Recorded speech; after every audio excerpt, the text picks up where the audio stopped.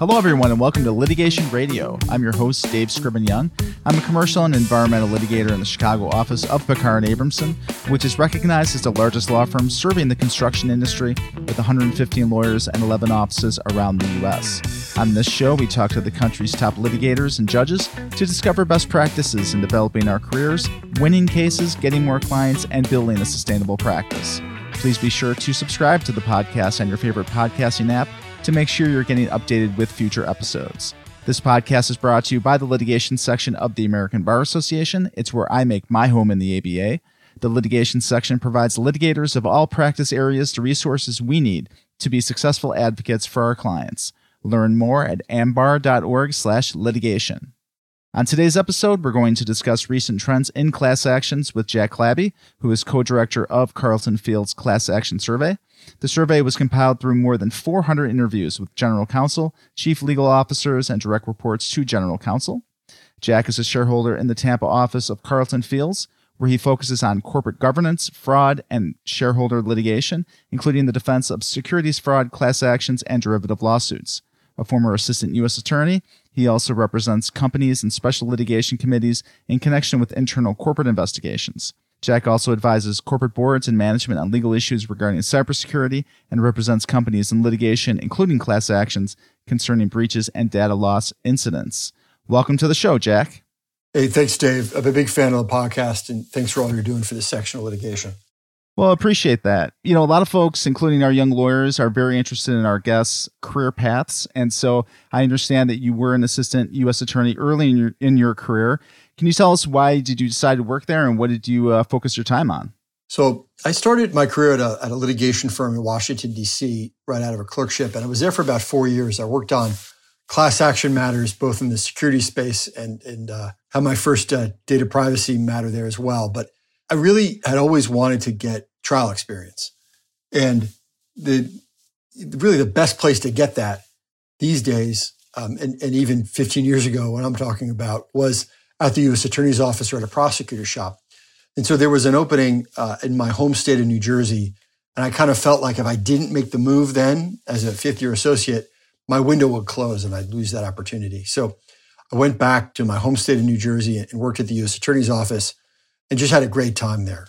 I worked on all manner of stuff, but I had particular experience in cybersecurity and national security cases and in crimes that were committed through computers. And so it got to flex that other side of my my sort of legal career. And I did get trials and I did get in-court experience. So it was great. And so for any young folks who have that opportunity, who are thinking about exploring trial work or about exploring a substantive area of the law, I mean, there's just nothing like being an assistant U.S. attorney or a prosecutor of any type. Just a great experience. It was exactly what I had hoped it would be. And then about 4 years into that, we relocated from New Jersey to Florida, and I returned to private practice. That's almost 9 years ago now, which is amazing when I think about it. And I picked up where I left off. I did return to doing securities work, largely class actions, fraud, and fiduciary duty litigation. And then I had sort of continued on that other side of my practice doing privacy and cybersecurity work. And the thread through it all has been class actions work, has been the idea of working on these cases that are hard to manage, that require sort of specialized knowledge, and they're a great deal of fun because you're talking about one person's experience, typically with a corporate actor, and you're trying to extrapolate that to all the other folks who could stand in that person's shoes. So I just think of it as such a fascinating way to try to solve, which are these sort of societal problems through this mechanism of in the federal rules, Rule 23. Got it. Makes a ton of sense. Can you talk a little bit about the recruiting process, becoming an assistant U.S. attorney? Because I think a lot of young lawyers are kind of interested in exactly what you said, getting that trial experience, having that camaraderie kind of with other folks who are, working in that space. What is the best way if folks are interested in taking that career path to get there? Sure. And there's still two real ways to do it. And this is true almost in any large city, and even in the non-large cities. There's really two paths. The first path is go to become a prosecutor in an excellent state's attorney's office or a county prosecutor's office. Do trials, try to do the hardest questions, the trials that require the most writing and that have the biggest impact. So it's really, that's sort of the first way that the U.S. Attorney's Office is going to recruit, is through the larger state prosecutors' offices, typically county prosecutors' or state's attorney's offices. And the second is the path that I took, which is going to a firm and doing litigation, really focusing on your writing, focus on your presence as a member of the litigation team, because that's really the second place that the sort of the bigger U.S. attorney's offices like the District of New Jersey tend to recruit. Within my class at the U.S. Attorney's Office, it was about half and half. There were folks in the District of New Jersey who had done what I did, law school, a clerkship, and then 4 or 5 years at a big firm. And then there were folks who did it the other way, which is, the Essex County in New Jersey, the Essex County Prosecutor's Office, or a Bergen County Prosecutor's Office, and just getting visible and then applying there as a 5th, 6th, or 7th year. So those seem to be the two paths to do it. And you don't lose anything on either path. It's a matter of whether you want to get started being a prosecutor earlier or whether you want to do some time at a firm. I frankly needed to do some time at a firm just to make some money after law school. And I think, a lot of people find themselves in that position. But if you don't need to go to a law firm, it's totally okay to start at a state's attorney's or a prosecutor's office as well. Sure. And what are some of the things that you learned in the prosecutor's office that you kind of brought over when you came back to private practice? My favorite thing, and I think about this almost every day, is, when you're a prosecutor, if good things happen, you get credit. If bad things happen, it's your fault, regardless of whether you had anything to do with it. And I kind of love that aspect of being a prosecutor. I would show up to court and, the prisoner who was there for a guilty plea wouldn't be there. And the judge would look at me like it was my fault, right? And I had done everything that I needed to do to produce the prisoner. And, it was just the idea that if you end up having the answers and you have a reputation for honesty, you're going to get all the questions, whether you're really supposed to know the answers or not. And I try to take that approach in litigation as well. Like, it's hard to be on a case on the defense side or on the prosecution side of a civil case or an arbitration. I want to be the guy who can answer the questions, right? Whether it's something that's within my responsibility or not. And I think that kind of ownership over the cases has been a really good thing for my career. And for those who are younger folks who maybe are at the outset of their career or mid-level associates, I mean, that's something that I learned as a prosecutor that I carried through really well, is that, no matter what happens in the courtroom, I want the judge to turn to me because I usually have an idea, even if I'm not the responsible party, for how to solve it. And that's really important. There's no free riders among the defense lawyers. And it really has been, I don't think if I had been a prosecutor, I would have understood that as much. That's a hard lesson to learn if you're not in that position. Well, that's great advice. And speaking of answering questions, let's talk a little bit about the Carlton Fields Class Action Survey. Now in its 12th edition, how did the firm go about gathering the information? Well, 12 years ago when the firm started this, there wasn't anything like it. We still don't think that there is. There's a lot of studies on class actions that come from docket research, but this is a survey of, it's 400 plus in-house or general counsel who have responsibility over complex litigation dockets. What we do is we, as lawyers, from our experience on class actions, put together a survey, sort of a written set of questions. We then give that survey to a consulting firm that goes out and actually asks the questions to the in-house counsel and to the general counsel. And we do that so that it's not us shading the questions, right? We don't want to suggest answers. So we let sort of single blind questions happen through the consulting firm. And then the consulting firm gives us the results, and then we touch it again and we get to see what the results of all of our questions are. From year to year, most of the questions are the same because what we're trying to do is measure changes over time. But every year we add a new question or two. Like, so this year we asked about early motions for summary judgment. We hadn't done that in the past, which had some really interesting results from it. So that's the idea of it. It's asking existing in-house counsel who manage complex litigation dockets what their current docket looks like, what their predictions are for the near-term future, and what has been effective for them in managing these complex class action matters. And the results of it give you a snapshot as the reader of what's in the mind of the defense side for these class actions. And they're the biggest of the big. I mean, these are the largest companies essentially in the United States. We need to go to that population because, one, we want sophisticated in-house counsel who's thought about this stuff. And we also want to try to find in-house counsel where, at these biggest companies where they're seeing repeat class actions. And so we think that the results of the survey are important for trends. But again, if you're serving clients who are smaller companies, it's still valuable because if, to that company, maybe they get one class action every 3 years, it's still potentially the most important case that they get. And if you really want to figure out how to manage these things effectively, looking at the biggest companies that have the most touches on the ball is probably the best way to do it. And we think that's a really important use for the legal community of the results of these surveys. Sure. I mean, it's an amazing proposition, which is asking, over 400 GCs and similar, folks with similar positions, questions about, what they see coming up in the law. So what did your survey find in terms of what in-house counsel are currently thinking about with respect to class actions? I think one of the big headlines was spending. There's just fees and costs, so putting aside settlements, but just fees and costs for class actions, are estimated to be about $3.5 billion. $3.5 billion. I mean, just fees and costs. I mean, that's wild, right? I mean, when Congress and the states set up this idea of class action rules and the permissibility of class actions in the United States, I don't think originally they were thinking it was going to become an industry of this size. I mean, it really is standing alone a major industry in the United States, the costs of prosecuting and defending these class actions. And so that number, I think, gets people's attention.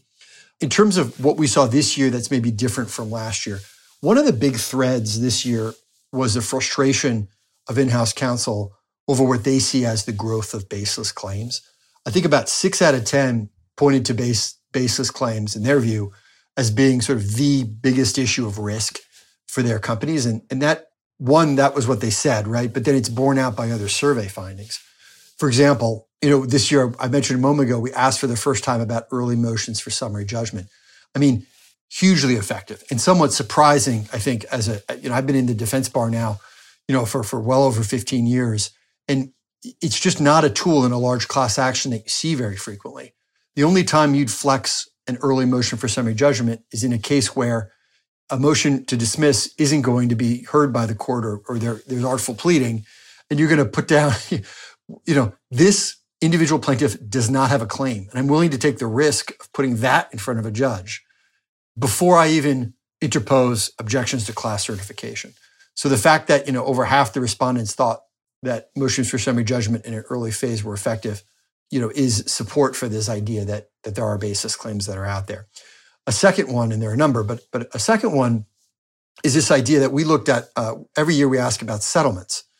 And it was essentially the lowest as a percentage of open matters, what settled was the lowest I think it had been in 5 years in this survey. So not a lot of these open matters settled. And then within the matters that settled, the number was pretty high in terms of individual settlements. So again, when do you settle as a plaintiff? When do you settle a class action on an individual basis? You do it when you don't have confidence that you're going to get certified in the class or you've lost your class certification, right? And these are the same courts that, on the perception of the defense bar, are not granting motions to dismiss. And so we really did see this year that growing frustration that a lot of these claims that are being brought are baseless, or if they have any legs under them, they're still susceptible to settlement on an individual basis without ever really airing class certification arguments. So that I think was pretty interesting. For counsel who read this, for outside counsel who read this, one of the big findings this year, I think, is a missed opportunity for alternative fee arrangements. We saw over the last 3 years, we saw a real decline in in-house counsel pointing to bet the company class actions. Most of the class actions that were filed in the last year or that are part of the open docket are high risk or moderate risk class actions. And so you're not looking at the type of class actions like an antitrust case or maybe a securities fraud case where the company is going to put all their resources into defending it and turning over every stone. Instead, they're looking at these on a risk basis. And so if you're an outside lawyer who's working with with the in-house lawyer to defend these claims, you're going to approach it in a very different way. You're going to talk about cost-benefit trade-offs. You're going to talk about maybe not doing all the depositions you want, maybe making some decisions about what depositions make sense. You may not file every discovery motion, you may file just some of them. And so the concept of matter management for cases that are not bet the company, it provides a lot more opportunity for back and forth between outside counsel and inside counsel about cost savings. One of the big findings from this year's survey as well is, by far, phased payments were pointed to by in-house counsel as the most effective form of alternative fee arrangement for defending class actions. That kind of creates that balance between a fixed fee on the one hand, or a flat fee or capped fee, and just relying on a budget. And so that's something that I think, if you're reading this as an outside lawyer and you're thinking about either going back to your current clients for whom you do class action work, or pitching a new client, and if it's not a bet the company matter, I think the law firms that you're going to be competing with are going to be putting real robust models for AFAs in front. And you'll probably need to bring one too, or at least be open to that conversation. Yeah, Jack, it was really interesting to read about the phased fixed fees. It's not something that gets talked about a lot in the alternative fee arrangement discussions. So what are phased fixed fees, and why are they good for in-house counsel? There's really two forms of them. One is what you call bid in advance, and then the other is bid as you go. And so for bid in advance, what you're thinking about is, we have a pretty good sense of the life cycle of a class action. And if it's a labor and employment class action, or a TCPA class action, or the kind of repetitive class action for which there is good data, you have a sense it's going to be early case assessment, motion to dismiss, potentially some early discovery motions, some discovery, class certification, additional discovery, summary judgment, and then maybe settlement or maybe an appeal. So we have a good part. And if many of these, at least on the consumer class action side, labor and employment side, it's the same plaintiff's counsel. We have a good sense of how these cases go. And so for those, you can put together for each of those separate phases I just mentioned, what you think it's going to cost. And there's some discussion between the outside law firm and the client about how much is going to be in the fixed fee for each of those stages. So that would be bid in advance. So if the whole thing is going to be $1.5 million each, you're going to have specific numbers that are going to be paid at the outset of each of those steps, right? For the bid as you go, that might be more appropriate if it's standing outside counsel who's worked with a company for years, and there's a lot of trust between them. What they might do is at the outset of each, they settle on what the fee is going to be. In many ways, this model looks like what practicing law was 100 years ago in this country, where it was sort of like, hey, we'll help you in this case. What do you think a reasonable fee is going to be? Well, all right, if it takes a year, I'll take $100. If it's going to take 1.5 years, I'll take $150. But we can talk about it when it hits the 1 year mark. This idea that we're going to put at the outset, if we're going to take in $100,000 and litigate the motion to dismiss, and at the end of the motion to dismiss, if we've won, we'll talk about whether we're going to, what it would be if they get the opportunity to amend the complaint. And if we lose, we're going to talk then about what discovery is going to cost once we know more about the case. At the outset of each case, you're setting that lump fee. This is sort of an in-between a full-on fixed fee or a cap fee, and at the other end of the spectrum, just using a traditional budget, because it does give the certainty that in-house counsel likes, but it doesn't fully benefit the client in the way that a cap fee would. Anecdotal responses to our survey this year was that the cap fee and the fixed fee wasn't working because some of the sort of negotiating power had gone to the defense bar, because they were so busy and there were so many class actions that the defense bar was relatively, demand was high for their services. And so they actually got a little bit of negotiating hand back into it. Now, if things change over the next year, I'll be interested to see next year if we move back towards the popularity of a fixed fee model. But in my experience, the fixed fee model really works when it's one counsel and you've got one outside counsel and you've got like 10 class actions. You might do 2 on an hourly budget. And then once you've done those 2, you can then pretty well estimate what the other 8 are going to cost, and you can put a fixed fee number on them that's fair to everybody. The problem with the fixed fee is always in the extreme cases. It's that if you have a case that you've taken in a big fixed fee for and then it goes away on a motion to dismiss, is it fair for the law firm to keep all that? At the other end of it, right, if this ends up being a case where the discovery deadline gets extended twice, the court delays a ruling on a motion for class certification, no one really expected the charges to get where they are, then the law firms, at looking at receipts that are half their typical hourly rate. So it really has to be the right case for fixed fee to work. And the phased model gets around that by chunking it up and making it a little more palatable. And I think the idea that, again, anecdotally, okay, we're going to ask all these, we're going to have 5 law firms bid on this class action or talk to us about this class action. We're going to ask them what they think it would cost for an early case assessment and to litigate it through the motion to dismiss. Those are going to be the 2 numbers that are going to get taken in. And that's really what's going to set most of the budget. And then if that seems to be something that the in-house counsel likes and that works, then you can go with a sort of bid as you go phase payment model for the rest of it. So that's a lot of information. There's a lot more I'm kind of not sharing because there really is a lot that can go to it. But this is as strong a survey result we've seen for the phase payment model. And it's in-house lawyers trying to say something, I think, to the defense bar through this survey. And I think the defense bar has to listen. Sure.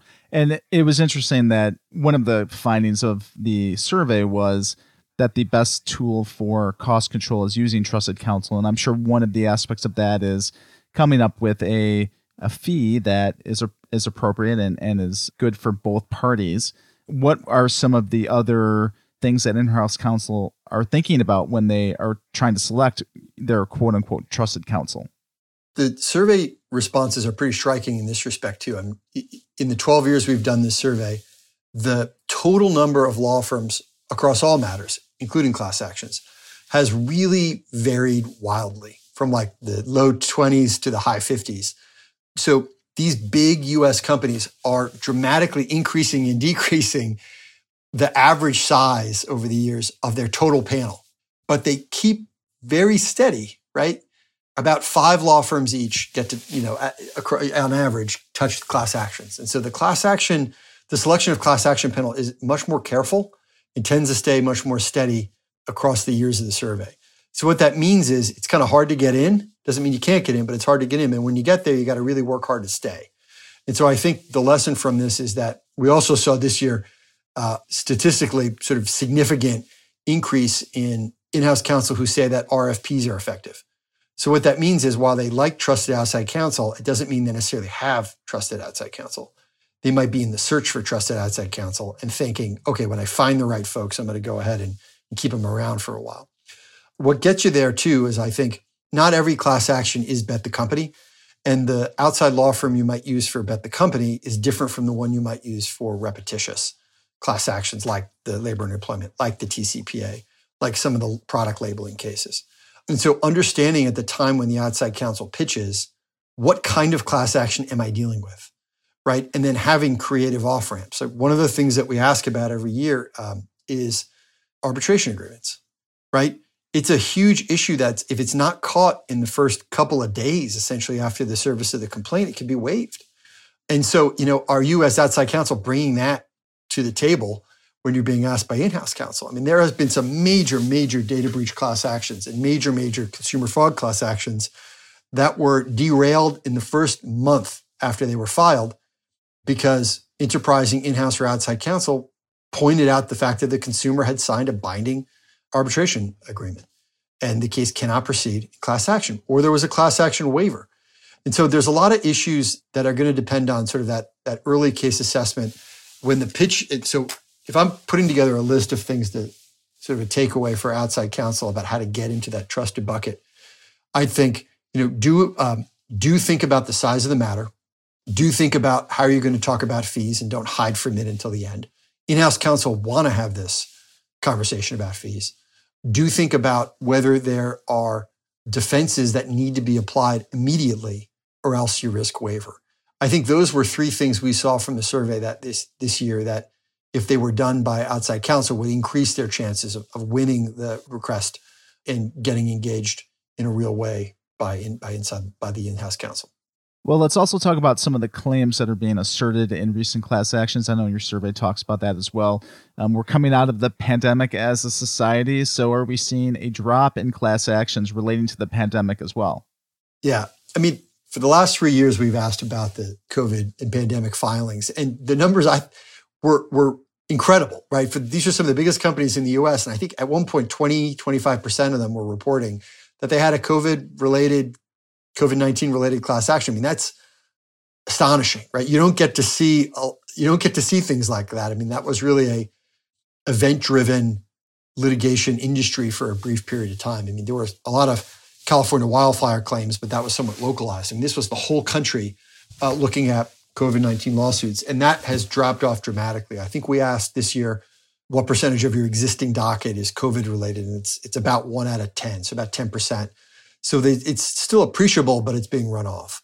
What it's being replaced with is a combination of labor and employment class actions and consumer fraud class actions on the docket. Those were the two biggest, as a percentage of the average docket, those were the two biggest pieces. And typically, labor and employment class actions and consumer fraud class actions are not bet the company, right? These are manageable, knowable risks, typically with good case law and precedent that can help the outside counsel and the in-house lawyer price them in an effective way. So I think that's 2022 was a story, is labor and employment writing the story with consumer fraud in the close second.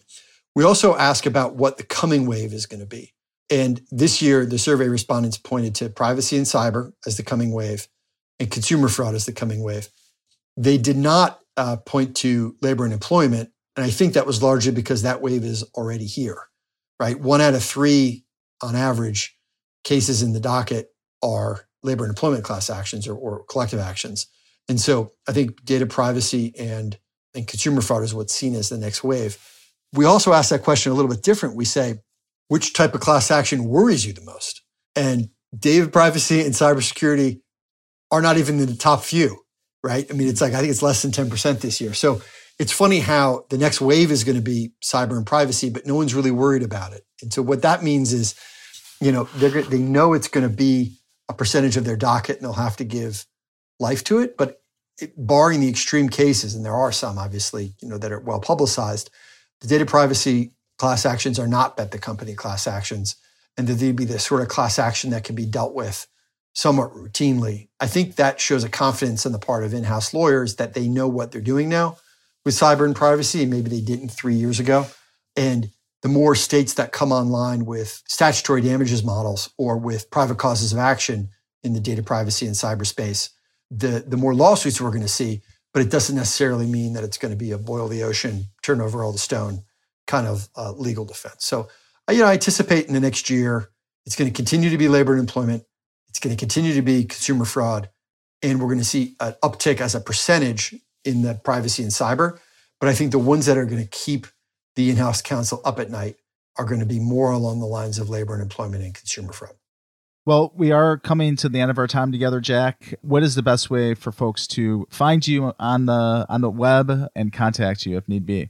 Absolutely. So if you want a copy of the Carlton Fields class action survey, just visit our website, carltonfields.com.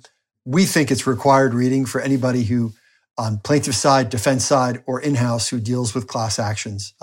Get in touch with me personally. You can always shoot me an email at jclabby@carltonfields.com. You can look me up on LinkedIn, or you can see me at any of the ABA section of litigation events, including our upcoming section annual and any of the other leadership events. And I'll be sure to reach out to me, say hi, tell me you read the survey, and we can talk about it. And I can answer any questions that I might be able to help you. And I'd love to hear your experience too with class actions and what works for you and what doesn't. Sounds great. Well, Jack Clabby, thanks for being on the show. Looking forward to seeing you at Litigation Section Annual Conference. Thanks so much, Dave. Thanks for having me on. Again, love the podcast, and thanks for all you're doing for the section. Now it's time for a quick tip from the ABA Litigation Section's Mental Health and Wellness Task Force. And I'd like to welcome David Soley for his first tip on the podcast. David has been practicing for more than 40 years and is a shareholder at Bernstein Scher in Portland, Maine, where he concentrates his practice in the areas of business, real estate, and constitutional litigation.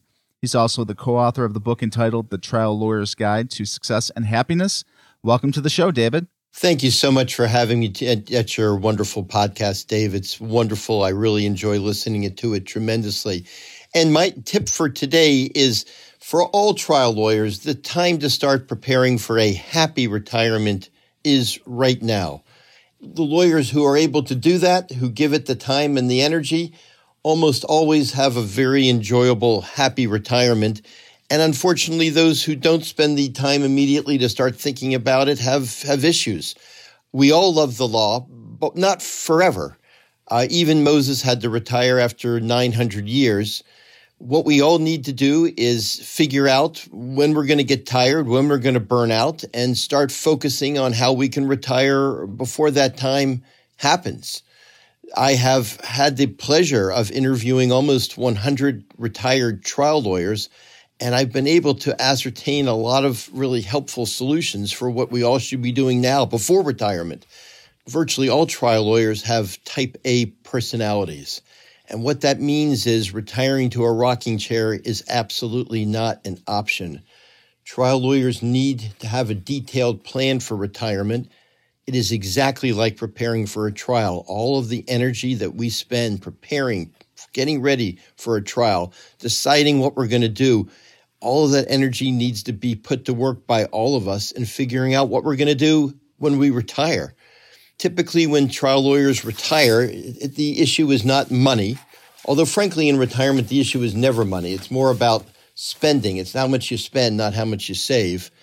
But what we need to do is figure out what we're going to do with our time, what we're going to do with our lives, what we're going to do with our energy.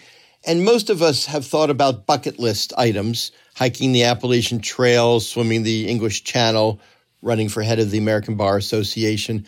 But what a lot of us fail to do and need to do is focus on what we plan to do for overall happiness, what we're going to do not on the bucket list items, but on the day-to-day issues, what we're going to do that we never have been able to do during a weekend or during a vacation. It's not about rest. Retirement for type A personality trial lawyers is not about rest. It's about funneling our energy, enthusiasm, passion into activities like raising orchids or collecting rocks and minerals or writing novels or painting or running churches or synagogues, looking for spirituality. Humans are social animals. We need to feel alive. So all of us need to sit down and think about what our hobbies are, our causes are, our passions are. And it's not an easy question. It takes a long time. We need to think that through because that is what a wonderful plan is after retirement. We also need in our plan to leave time for taking care of ourselves, vigorous exercise. As we age, our body begins to fall apart quicker than when we're younger. So we need to have a plan for weightlifting. We need to have a plan for cardio, for walks, for swimming, for bicycling. And we need to have a plan for diet. When we're in our 20s and 30s, whatever we eat or don't eat probably doesn't have a great deal of significance. But as we start aging and getting toward retirement, we need to focus on minimizing simple carbs, sugars, heavy fats, fried food, junk food, although we should probably never eat junk food. And we need to think of more and more a life that focuses on fish, that focuses on vegetables, limited fruit. And these are topics that need to be planned now. These are not things that we should put off. If those people who have retired that didn't have a plan, frankly, a lot of them I found to be unhappy. A lot of them I found to get sick. A lot of them I found to not have a very healthy life. But those people that really spent many years planning, just like we planned for a trial, ended up tremendously happy. And it's hard to talk about retirement because type A lawyers love the law, but type A lawyers need to also recognize that we won't love it forever. We need to recognize that there is going to be a stopping point, and we need to stop before we get to that stopping point. And the good news is that in talking to all the dozens of lawyers I've interviewed, almost 100, what I found is those who were prepared are happy. And they talked about a life where all of a sudden they woke up in one morning and the anxiety and pressure that they probably never even knew was there, all of a sudden it disappeared and they woke up happy. They woke up with lives that they enjoyed even more than being a lawyer, if that's possible, because the anxiety and the pressure disappeared and people were left with a life that they love. And I really want everyone here on the show to start focusing on that. Love what you do, love the law, but be prepared and be prepared for the next stage of your life. And hopefully it'll be just as happy and much less stressful as the lives you're leading now. David, those were great tips. Really made me think about preparing for my retirement. So thanks so much for being on the show today. Dave, thank you so much. It's an honor and a pleasure to have been with you today. Well, that's all we have for our show today, and I'd love to hear your thoughts about today's episode. If you have comments or a question you'd like for me to answer on an upcoming show, you can email me at dscrivenyoung without the hyphen @gmail.com and connect with me on social. I'm @AttorneyDSY on LinkedIn, Instagram, Twitter, and Facebook. You can also connect with the ABA litigation section on those platforms as well. But as much as I'd like to connect with you online, nothing beats meeting in person at one of our next litigation section events. Please make plans to join us at the Federal Environmental and Energy Litigation Updates Regional CLE program in Washington, D.C. on May 9th. Attendees will hear directly from leaders in the U.S. EPA, Department of Justice, Environment and Natural Resources Division, Federal Energy Regulatory Commission, and SEC with the latest environmental and energy enforcement and litigation updates and initiatives. To find out more and for registration information, please go to ambar.org/EELC. If you like the show, please help spread the word by sharing a link to this episode with a friend or through a post on social and invite others to join the show and community. If you want to leave a review over at Apple Podcasts, it's incredibly helpful. Even a quick rating over at Spotify Podcasts is super helpful as well. And finally, I want to quickly thank some folks who make this show possible. Thanks to Michelle Oberts, who's on staff with the litigation section, for her help, as well as our fabulous producer, Rich Rivera. Thank you, Rich. Thanks also goes out to my fellow co-chairs of the litigation section's audio content committee, Josh Jones and Tyler True. Thank you to the audio professionals from Legal Talk Network. And last but not least, thank you so much for listening. I'll see you next time.